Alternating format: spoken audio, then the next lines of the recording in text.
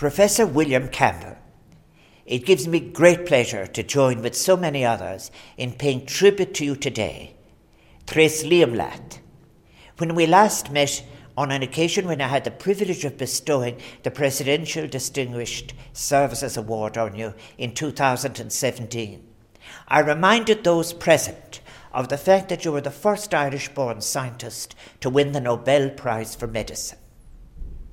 That prize, as all must acknowledge and celebrate, was awarded to you in recognition of your discovery of ivermectin, the derivatives of which are used to treat two of the world's most damaging parasitic diseases, affecting the most vulnerable and under-resourced people of the world. Your work has had an enormous positive impact on the lives of millions of people, and humanity owes you a debt of gratitude for that alone.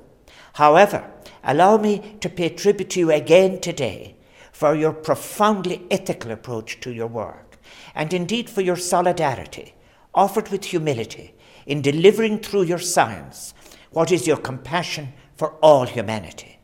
It is for this, your humanity and your concern, that the fruits of science and technology be made available for universal social benefit, that I and others seek the opportunity again to honour you. Son winter na héireann, is mídlam buicas a ghálat, agus cógátachas a dhéanalaat, foin mrelá a celúirtú lidiane. You truly are an inspiration and example to us all and those to come.